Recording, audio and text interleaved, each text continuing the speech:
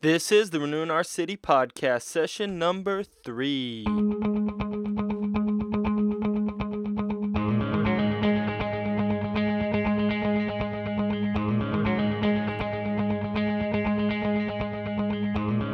Welcome to the Renewing Our City podcast. This is the podcast that will help you share Jesus and serve others from your own neighborhood to around the world. Well, I'm your host, Pastor Matt Shaw.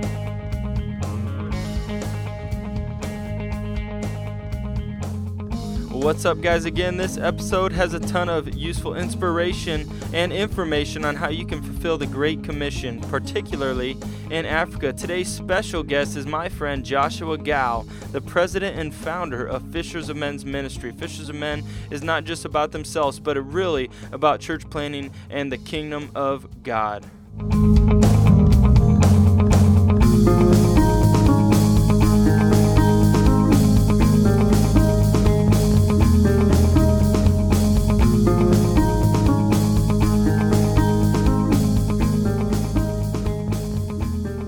Just like I said, today's special guest is Joshua Ngao, and he is an amazing man of God. Fishers of Men is not about their own prosperity. We're going to be talking about the prosperity gospel and some of these other hot topics in African missions, but also they are about building the kingdom of God in Kenya by planting churches, training leaders, caring for children, and so much more.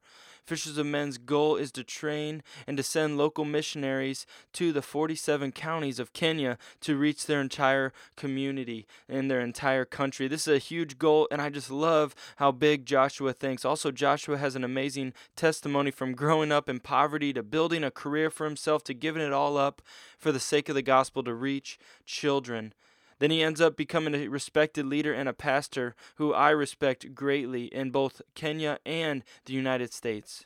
Well, real quick, I want to remind you that you can find the show notes for this episode at pastormattshaw.com/003. There you're going to find a helpful information mentioned throughout the show. I'll throw some links and different things throughout the show that we talk about, but also there's a place for you to leave a comment, and this is great for you to participate in the community with like-minded Christians that we can comment on these episodes.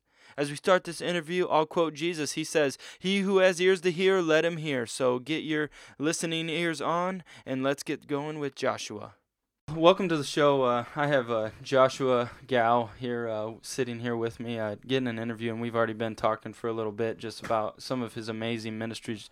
Joshua is the president and founder of Fishers of Men Ministry here in the Quad Cities and also in Kenya, Africa. So welcome to the show, Joshua. Thank you. So can you tell me a little bit about your story? You have a pretty cool story. I know I've talked to you in person, but also just reading online. Tell us how you became a Christian and how you got to the United States. Well, it's a long story, and if I start talking about it, it can take a long time. But where I was born in Eastern Kenya, and I was born in a very poor family. And when we talk about poverty or a poor family in Kenya, it's not like anything that people can think about here. Because when first our school was like 12 miles away. And every morning we had to, run to school and back. And I got my first pair of shoes when I was almost close to 17 years old. So you're a pretty big runner then? Not really.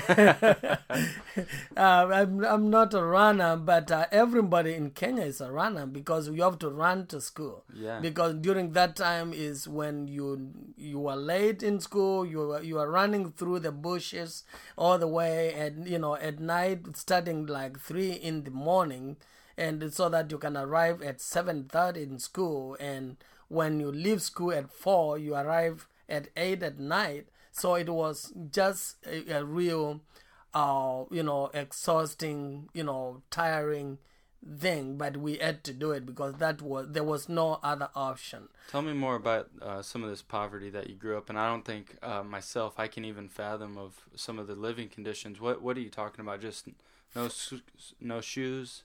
Yeah, no shoes, and like during my, all the 17 years, before I went to work in Nairobi, in the capital city, we did not even own a mattress. So I did not, grow. We used to have either a skin of a cow, a big, where we can just put sticks together. We did not have like a house. It was just, sticks put together, and that was the house. And then the bed, you just put sticks because we could not afford a bed. Every morning we used to go without breakfast, and there was no lunch, and we did not know whether there would be dinner when we come back home. So what caused so much of this poverty, of you personally growing up in the poverty? First, it is, if you talk about Kenya and you ask anybody where there is no food or the driest place, they will tell you Eastern Kenya. Okay. It's very dry. Even right now, we just, we went with, one of the radio stations here, and we were able to take food. People donated money when we were going to Kenya in August to go to buy food for the same, area where I grew up, because it is still very dry. We bought a lot of food. We put a lot of videos and pictures for us distributing food. We got food for them for almost like 3 months, so that so they have been now going and getting food, and that's all the food that they have in that area right now, what we gave to them. So it is because of the drought. There's drought all the time. It doesn't rain a lot. It is also borders Somalia, so we are near the border of Somalia, so it is very, very dry, and so that's why people are very poor, and they cannot, there's no way that they can survive with, because there's, there's no food. So let me interject. Let's get back to your story a little bit. So you grew up, and am I correct? Single mom. Your mother was a single parent most of your life. Yeah, my father died when I was 1 year old. And so you guys all had to work. You're running to school. How did you get to Nairobi? How did you get to where you were at education-wise? What kind of path did you take? As I grew up, my mother was working, at the local farms, and, just to get us food or my school uniform. Actually, I just had my school uniform. I did not have any change of clothes, so that's all what I had for, the weekend or going to church and all that, just my school uniform. And as I finished the 7th grade, which was the top class, in Kenya you do a national exam. And I passed very well. Actually, I was number 1 in the whole region.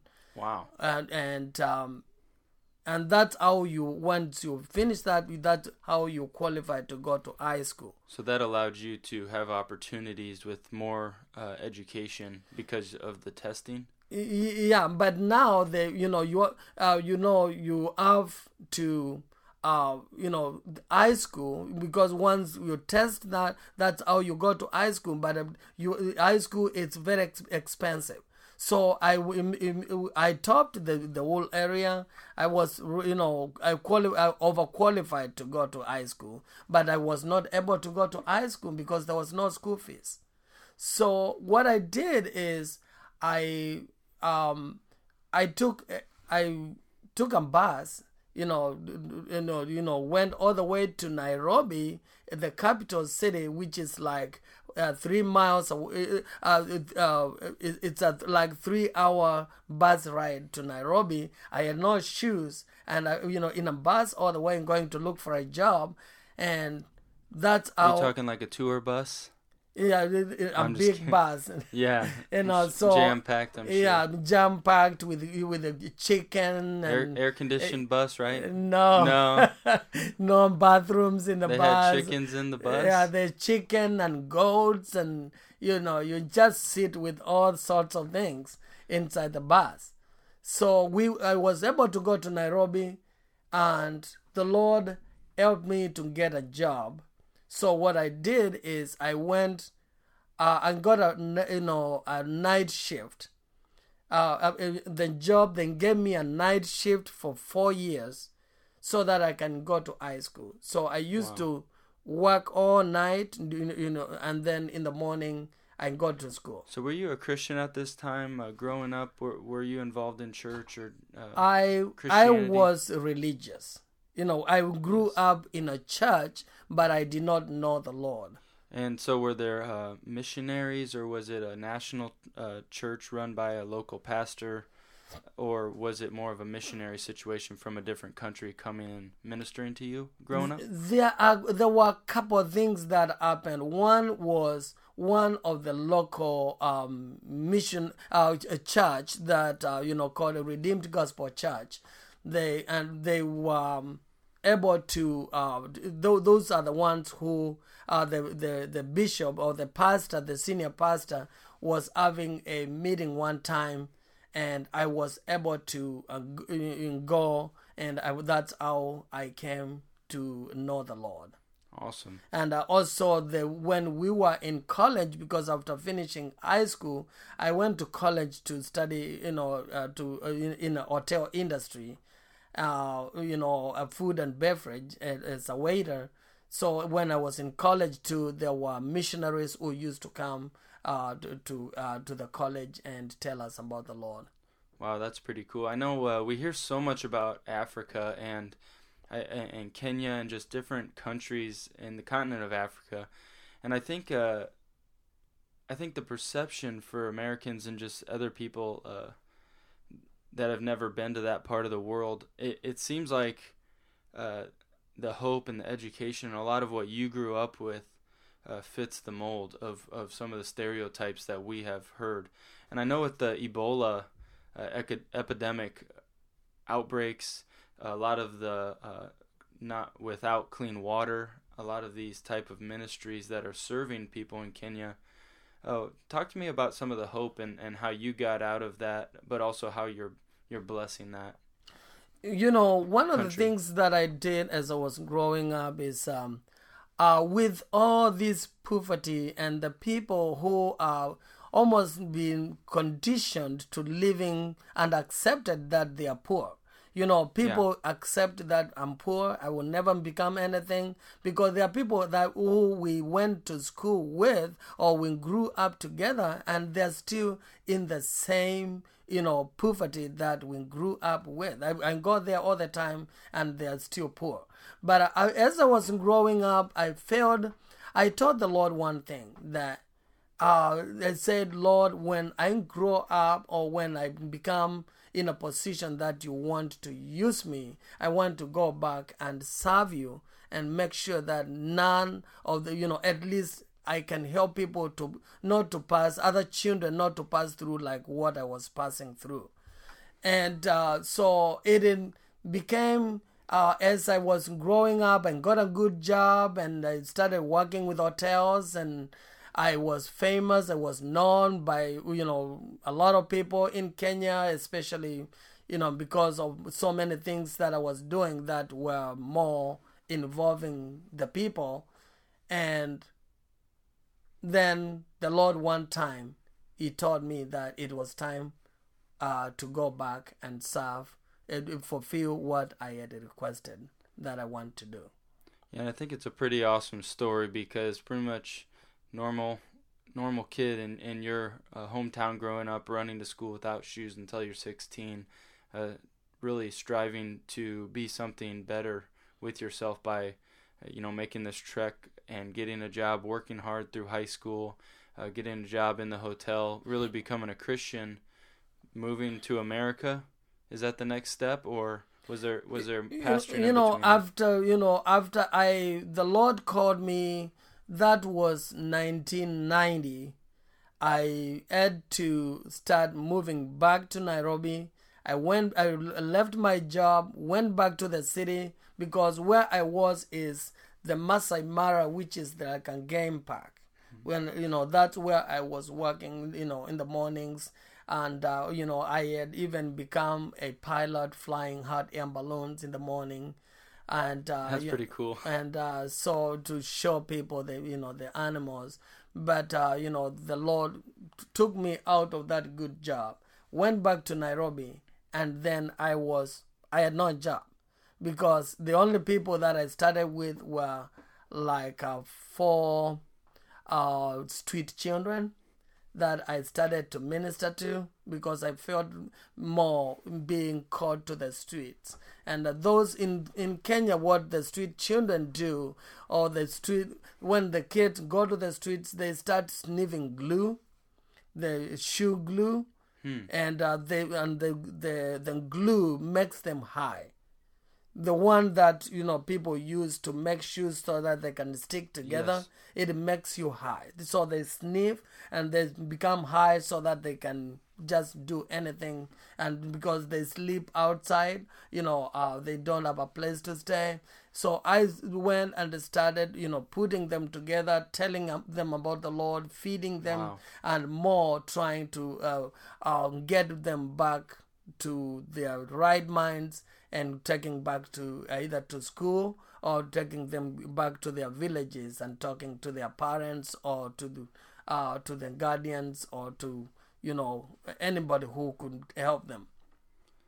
So that's how I started the ministry. And it was without, I remember many times I went without food again. And, or the house that I was staying, the apartments, there were times that I could not pay, and the landlords came and locked the house or kicked me out, but I felt that it was the time for me to pursue what the Lord had taught me to do. I think that's why I get so excited about talking to you, because I can sense your passion. Just the first time I met you, just the way you prayed. I think we were at a Habitat home dedication, and I got to shake your hand, and you were translating for the family. And I can just sense, even through that prayer, and since I've got to know you better, just the power of God on your life. And now you're here in the United States. You're here in Iowa. We're sitting here in Iowa. How'd you get to Iowa? Yeah, so... Why would you want to come to Iowa? As I, during the time in the ministry, there was a time there were a couple of people who came from the United States.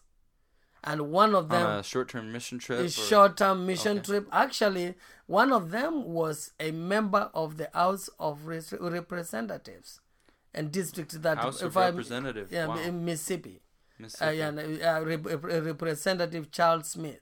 He came to Kenya to visit, but he was with some other people, and one of them was a lady from Comanche near Clinton, Iowa, and they stayed in my apartment. Wow! And so during that time, I was able to, because of having somebody from the house here, we were able to go to the American embassy, because he had, in the American embassy, gave him a lot of security when he was there, and he was with me. I was the host. So that's how the American embassy, I was able to be introduced to the to the embassy, and to be able to get a visa later to come. Like God's providence, looking back, just that relationship that you started building with that House of Representative, and then that lady.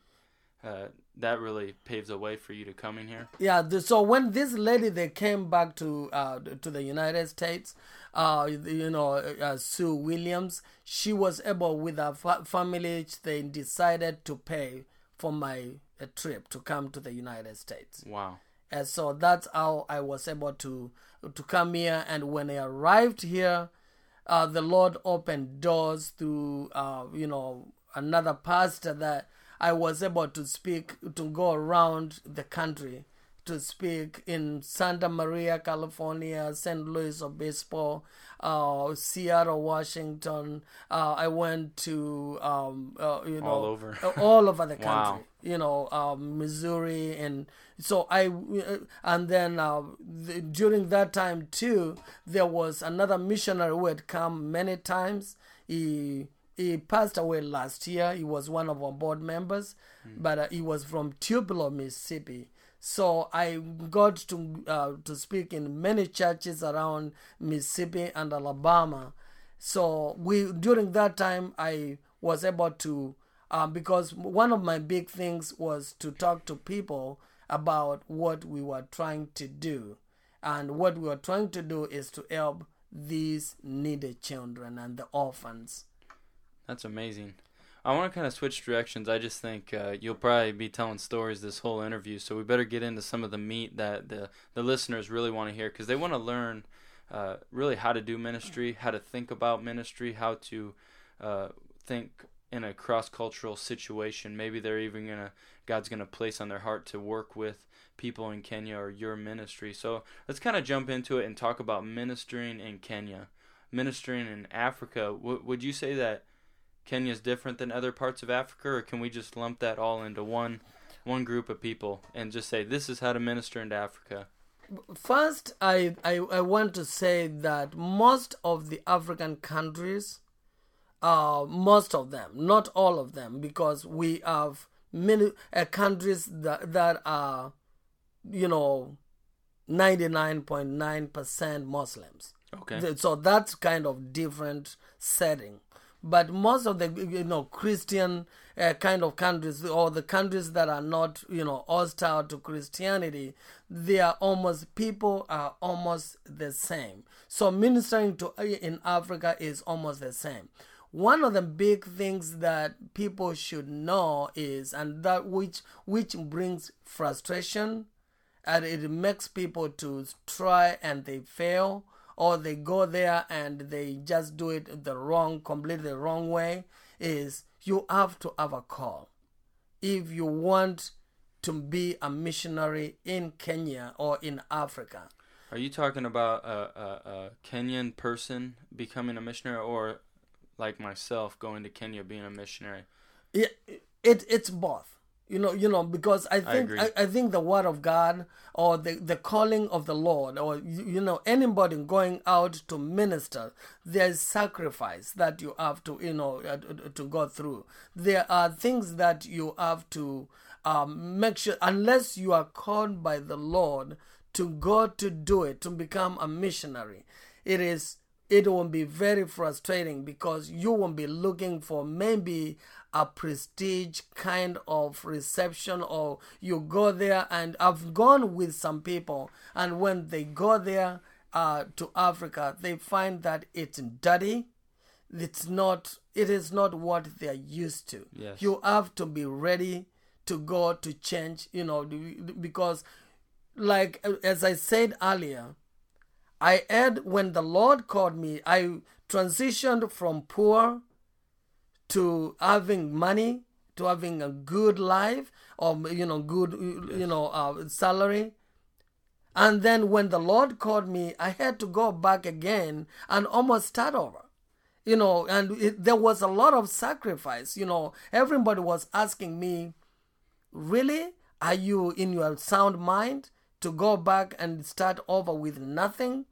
Because you have to know that as a missionary, there won't be a lot of training, but the Lord who has called you is faithful, and if He has called you, whatever He will allow you to go through, at the end there will be a testimony of what you are going to, because there won't be victory. It might not be the way the world might look at the victory, but it won't be a victory that will glorify the Lord. So this doesn't sound like the typical missions conversation of kind of what I hear a lot of is what's preached in Africa is the prosperity gospel of people coming as missionaries and preaching that you need to be healthy, wealthy, wise, that type of thing. it doesn't sound like your testimony lines up with that. Are you seeing a lot of effects of the prosperity gospel, or people preaching that, or is that just something I'm hearing a lot of that's not effective? Most of the prosperity, it's actually a lot right now in Africa. Yes. And most of it is, I look at it as people who are looking for kind of a business. They can go there and and that's what I was talking about, people who are not called. Their call is to make money. Their call is to tell people to give. Their call is not to win souls to Christ. It's to tell people to come so that they can get more and more, they get richer. And those are people in Africa right now. You go to a village like in the slums, or where people have nothing. Yes. Where AIDS has killed a lot of people. People have died. We have so many orphans. But you find a pastor, just coming where there are no roads and all that, but coming with a big vehicle. A vehicle that he has paid thousands and thousands of dollars. Just because they are preaching, prosperity, and then they get a way of coming like to the United States, raising a lot of money, and all that money going back to their own pockets and building their own kingdom. So that's a big problem right now for people who are trying to build their kingdoms rather than building the kingdom of God. What we have, like the way I believe is that, and the way we do is that anything that we raise ourselves, every need that we mention or we raise something, it goes exactly to helping those things. And my board that I have, we have a board here, that we have formed in locally. Board of directors. In board of directors, yes. And they all know that we oversee. They oversee everything that is done, and everything that is funded, it is there. And the board goes and people go, they fund things, and we invite them to go and see. We have built 2 medical clinics. And when you go there, they're there. Anything that has come. We just a couple years ago, 3 years ago, we applied for ECFA, Evangelical Council for Financial Accountability. And they are monitoring us every year, putting everything that we are getting on the website. To show that how it was used. So accountability is what has made, it's lacking right now in the missions. As people raise money, they are building their own kingdom, and the kingdom of God is not. I think that makes a lot of people nervous. They want to give to missions. I know many people, just Christians I meet, are so generous with their finances, but they want it to go to somebody that's going to make a difference. They don't want to just line pockets of people that are trying to be a scam. And how can you being here in America, you being over in Kenya, how could the listeners make sure that they're not getting scammed, or that somebody's not just a fake ministry type of thing? Maybe they got a great presentation they show us. How do we know? Yeah, one of the things is, what I can tell everybody who wants to be involved in missions is just to prayerfully be very careful. Be very careful that you don't. I know people like in Africa, they think every time they see a white or they see an American, they think that all Americans have money, and they think that many people think as if money grows on trees, or you can just get dollars somewhere. So as long as you are in America, they think that you have a lot of money. So one of the things that you need to be careful is immediately and I know many of the listeners, you have gotten a letter or email from a strange person somewhere Yes. in Africa, just telling you about their ministry, and all what they want to do is they tell you about all these. But there are many people who take pictures of other ministries and they start telling you that they have their ministry. So you're freaking me out more. So how you're telling me, hey, these ministries are taking other pictures or trying to just scam the system. I think for you guys, it seems like your EFCA seal of approval is you guys have documented proof from an organization that you are not affiliated with. Outside organization is going to come in and do an audit of your finances, make sure what you're doing. Is that kind of some of your accountability, as well as a board of directors? Yes, that's one of the things. And also, like this last time in August, going with somebody from Moody Radio. And for them going to all the missions that we do. Actually, he's the one who did all our all our videos, like in documentary. Yes. Telling people about all what we do in every mission, and even where we have the over 200 children, taking a video all around the missions and all that. So with and a doctor that went with us, even from DeWitt, to go to a high doctor who, Dr. Palmer, went to just check eyes for our children. So with all that, we try every August, we take people who have been involved with, funding the ministry. We tell them, can you go and see for yourself, and then be, that the money that you gave, where it went, what you funded is there. That is cool. So we are a open book where, people can just say, I gave this money, I'm giving this money, but I want to go this time, next year I want to make a mission trip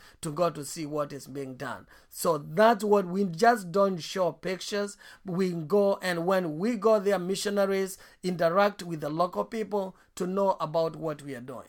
That's neat. And I think people need to be looking for organizations to support as well, like Fishers of Men, where they have people that have gone on trips. I know, Joshua, you're always telling me, hey, this guy went on a trip, talk to him, and trying to have that accountability, as well as a board of directors, outside financial accountability. I think that's some great advice, that you just gave, of trying to make sure that your ministry is actually serving people and sharing Jesus with people in Kenya. And I kind of want to switch directions a little bit from the financial to how to do ministry in Kenya, because I'm not that familiar with Africa. I've worked a lot with Ukraine and other countries in Europe. I haven't done a lot of ministry in Africa or have supported African missionaries. What's some of the big key things that you guys do in Africa to reach African people in Kenya? One of the things that missionaries, or when a church, is planning to support a missionary or missions, or want to become involved, is first to know that first, to be careful of who to start with. Second, to know that as Americans, and that's where you be careful, that you have to try to work more with a local person, or somebody who is more from the country. Meaning that those people, they know better how to reach their own people. Yes. And so you cannot, I've seen many people getting very frustrated, going from being an American, and then go to Africa. They say, I want to move to Africa to go to become a missionary. And they go there they raise the money, they raise support here, and they go there and they start right away working with the people. And later they become either they are conned, the money is taken away, or things become very expensive. Everything becomes expensive because you don't speak their language, and there are so many ways of people lying to you. So first is to be very, very careful who you are aligned with, or what with the people that work with. One of the things that I tell people is I've met many people saying, I feel a call to become a missionary. And I tell people that, the first thing, there are people who have come saying, I want to be a missionary with fishers of men. And I tell them that the first thing to do is, if you really have a call, is take a short-term mission. Let's say like 2 weeks. We go with the people for 2 weeks. And when they go there first, they go to see. And when you're there, it's very easy for the Lord to talk to you that this is where you've been called as a missionary. I've gone 3/4 or more of almost more than 80% of the people that I go with them the first time, they come back and they say, I feel that I want just to support you, or I want to support the missions. And they change from being a missionary because they have seen something different. And then if the person still feels that their called, is where I say, now you can go for a month. Okay. And then from there, now they start being ready, and so it is not just a moving, let's move and go to become missionaries, and then when you are there, you have to have some people now, because the language barrier, nobody will speak English. And the people too have, grown in a different thinking, that you have to kind of know how to work with them. So you really seem like you recommend supporting national missionaries, or people that grew up in Kenya that have become Christians. And I know you work with training pastors that are local pastors in those different towns that you're working with, those villages that you're working in. Is that kind of what you recommend more than having an outsider come in? Or what's the benefit of a outsider coming in versus supporting local nationals? There are, actually that's what I feel that God has blessed people in America with, let's say, great teachings, finances, and the people in America are very generous.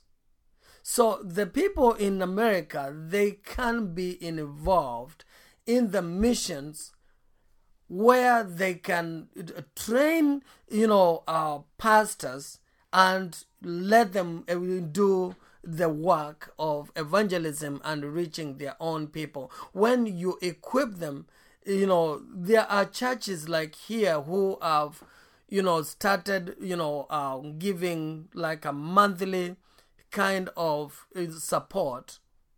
I'm working with one of the churches in Davenport that is more supporting pastors. And one of the things that they came up with is, we looked for a good curriculum for church planting. And they are supporting everything in that. But they are not the ones who are going there to be able to teach. Yes, we are planning with the pastor so that he can go there for like a week and put all the people who are being trained now to teach some things. But it's good to teach local pastors, and then you send them. One of the call that I feel that we really in my office here, I have a map of Kenya. Yeah. And in that map of Kenya, I put it as all the 47 counties. And that 47 counties, I'm planning to train these, pastors. When I train all the leaders, we send missionaries. We are going to send missionaries to Kenya, from Kenya to Kenya, from a county to another, so that all the 47 counties will be having missionaries. And those missionaries, they will be there, posted there for at least 2 years. And within the 2 years, each missionary will have to start a church. And if they don't want to be pastors, we will have a pastor to send to that county. And with that, we are going to be able to reach the whole, country of Kenya. That's awesome. With the gospel of Jesus Christ. So that's where we feel that we have to have a strategy, and you have to train locals. Yes, America can be used to equip, train, and then send. Yeah. But you have to have a good leadership that you are working with, that has a real vision, that when you are not going to be just putting money in somebody who is more thinking of buying a big vehicle or building rent of houses, and then become rich when the people are just getting poor. Yeah, totally. And I love you guys' church planning strategy. I think that's so crucial. I know in my own just walk with the Lord, how important the local church is just every single day. And that's where I want to kind of steer this conversation next. Is I hear you talking about church planning, but you also have a lot of things like child sponsorship, medical care, a lot of the humanitarian aid of water well drilling. Why do you guys plant churches opposed to doing that type of stuff? Because many organizations are more geared towards serving needy people than planting churches or preaching the gospel. Why do you guys couple those things together? I think I know the answer, but I want to hear it. One of the things that we are all called, or we should all be called, the first thing that the Lord calls us is not to feed people with food, but it's to preach the gospel. But we say that we demonstrate the gospel, we show the gospel to the people, because people are not just spiritual alone. They need food. They have needs. And that the reason why we put that together is it's a whole package of what the person is. When we go, let's say like we go to a place, we preach the gospel, many people come to the Lord. But these people, we have seen some of them going for like in one of the villages, like 3 years ago, where there was a exchange student who was here in Davenport, and now their village, they used to go 30 miles away to get drinking water.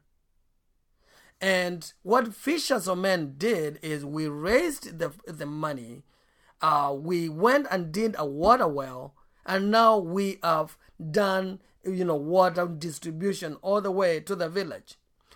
What cause is, even if you tell these people about the Lord, and then on a Sunday they have to go to look for water. So most of the people, they don't go to church just because of fulfilling the needs that they have. So most of these people, they come to the Lord, but they have no food. Their children cannot go to school. Their children become thieves, because there's nothing to do there. They cannot go to school. They go to the streets. But when you take care of when you go with the whole package, after telling them about the Lord, you plant a church for them, but you look at their needs. When you start meeting their needs, because Jesus, he did not just send people away. When people had no food and he knew that they need something, he told them, said, let them sit, tell people to sit and give them bread. He blessed them bread. That's what we are trying to do, to make sure that people have something to eat. In some of the places where we have the water, we have started irrigation.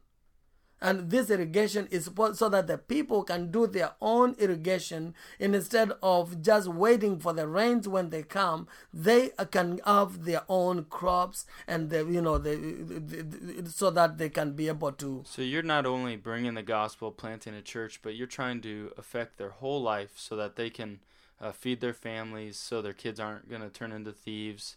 you're trying to help them learn different things, get educated. All these type of things are leading towards a walk with the Lord. And I think that's pretty cool, because so many times it seems like people are one or the other. And I always say this podcast is so that people can share Jesus and serve others in your own backyard to around the world. And I think so many times we try to split those two. Yeah. You're either serving people or you're sharing the gospel.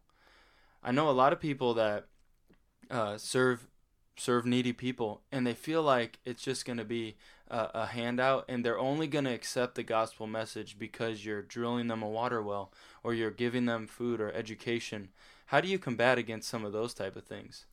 You know, we have done it. There are places where we have gone more, in the humanitarian. Let's say like the place that I just said, it's in the coast, near the Indian Ocean. And those people are more than 90% Muslims. And that's how they have grown up. And they are very resistant to the gospel of Jesus Christ. Yes. But what we did is we went and did a water well. And that's preaching the gospel. As we were doing the well, they knew that we are Christians. But they have seen Christians in a different way coming just to preach to them. And that's all. And then they resisted them right away. Yes. We went and did a water well as we were telling them that what we do. That we are Christians, and we did not go and start putting a big church. And then this last year we went and started building a medical clinic for the same people, and we are building now. It's all the way done, and then February this year we went to start a church. And what we did is we had 82 people that day who came to church, and 3 of them were Christians. The rest were Muslims, dressed all the way as Muslims. Wow. And they came and they said, we have seen you have already preached the gospel to us by the actions, by what you have done. You have showed us love, and we feel that you love us. And we want to know more about the Christ that you preach. That's amazing. And all that now, and then the local community, including all those Muslim leaders, they sat together in a meeting and they said, we want to give you land so that you can build a church. And they gave us land. We have all the land, the chief and everybody signed the land. Now we own land there that we can build a church. Muslims giving us land to build a church. That's so that we awesome. can worship Jesus. And you're saying a lot of that is attributed to first laying a foundation of just serving and loving on those people, yes, but doing it in a way they know you're Christians. Have you seen anybody, or have you experienced anybody that is only coming to the Lord because of your aid, your help to them, or is that just not an issue? It's a big issue. But the way you approach it, the way you lay the foundation of what you are, your ministry or the ministry that the Lord has called you, it matters a lot. And it is not just in Africa, but even here. There are many people who come to church because of thinking about, this is what I'm going to get when I start going there. But the way you start the ministry, the way you start the church, that's the foundation that you are laying. And if you lay a wrong foundation and you set expectations for the people, instead of them looking at the Lord to bless them, looking at the Lord to open doors for them, they start looking at something that somebody has created. Somebody creates their expectations. And that's where now the prosperity gospel comes in. When you go and tell people, if you give this, if you give $20, God is going to double that. God doesn't work that way. Yes. And so that's where we need to be very careful as we lay the foundations of what we are starting. And that's where there are times that we have laid foundations, even in Africa, and we had to redo the foundation again, as just to see when we find that these people came because they thought that since this is a ministry that is as its headquarters in America, we are going to get this because we are going to get something out of it. So we find people like those, and some of them leave, but we still have very solid foundations in the ministry. And now some of the things, when they happen, it gives us more wisdom on how to do better foundations. We have been operating Fishers of Men. Actually, November 15 this year, next month, we are going to be celebrating 20 years since we started the ministry. Oh, praise the Lord. I think that's a good place to end, Joshua. We're going to have you back on because you're just an awesome pastor that I love talking to, and I think we could talk 5 hours long. Well, I think that's a good place to wrap up. What a powerful interview, Joshua. Thank you so much for being on the show.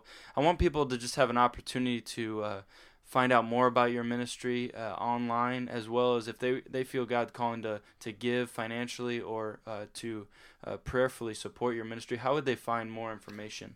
Our website is FOMministries.org. And when you go there, you can go to contact us, and you have our Facebook and Twitter is right there. You can click right there and you join our Facebook, Fishers of Men Ministries, or you can give us a call, 563-508-5550, or you can send us email, FOM@FOMministry.org. And we will be able to, or you can just go to the website and check where you can get involved. Great. Well, man, I sure appreciate you, and we're going to be doing another show, so I really appreciate you coming on. Thanks. Thank you. What a powerful interview covering such a wide range of topics. I think I could go on and on talking about them, but just to name a few, poverty in these African countries, God's calling on your life, sacrificing for the Lord, the expectations you might have for a mission trip, the effects of the prosperity gospel on Africa, accountability for your missionaries that you're supporting national missionaries. I mean, there was a ton jam-packed that Joshua brought to us, and I just thank him for that. It's so cool to hear him speak about these pastors being trained up and sent out.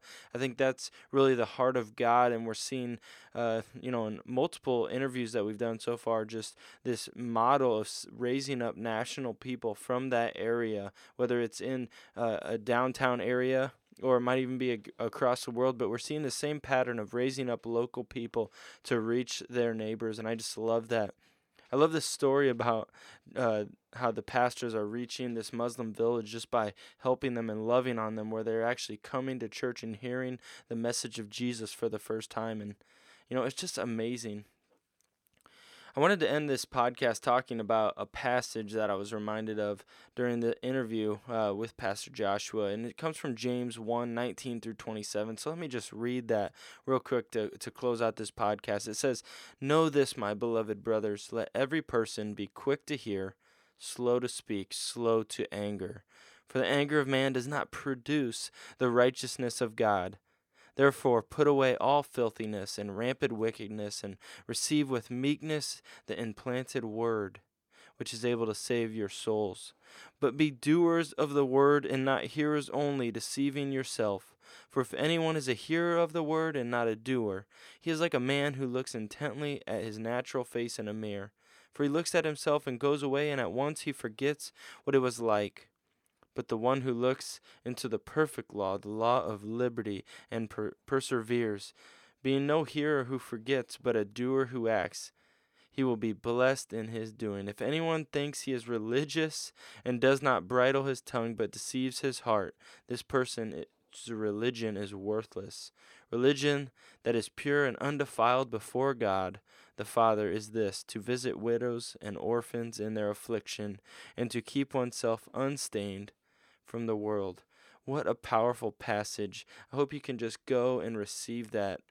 I'm just enjoying this podcast so much. This podcast thing has just been a blessing to me, and these interviews that I've been a part of. So it's fun getting on a mic, sharing a little of my story and my world with you. So I just appreciate that. Well, that's a wrap. If you want to connect with me and the other listeners to this show, head on over to my blog for the show notes on the particular episode at pastormattshaw.com/003. You can see all the episodes of the Renewing Our City podcast at renewingourcity.com. There you can find links and more information mentioned throughout the show. I would love for you to leave a comment on the blog answering this question: who has Jesus called you to reach? What is the calling on your life? I'd love to hear your story and what it's all about. Also, if you want to head on over to iTunes, hit subscribe, leave a comment. I would greatly appreciate that. Lastly, you can find me on Twitter at Pastor Matt Shaw, or comment about the show using the hashtag Renewing Our City. One word, Renewing Our City. What a great show. I just want to say thank you for listening. Without you, this is all really pointless, so thanks. See you next time.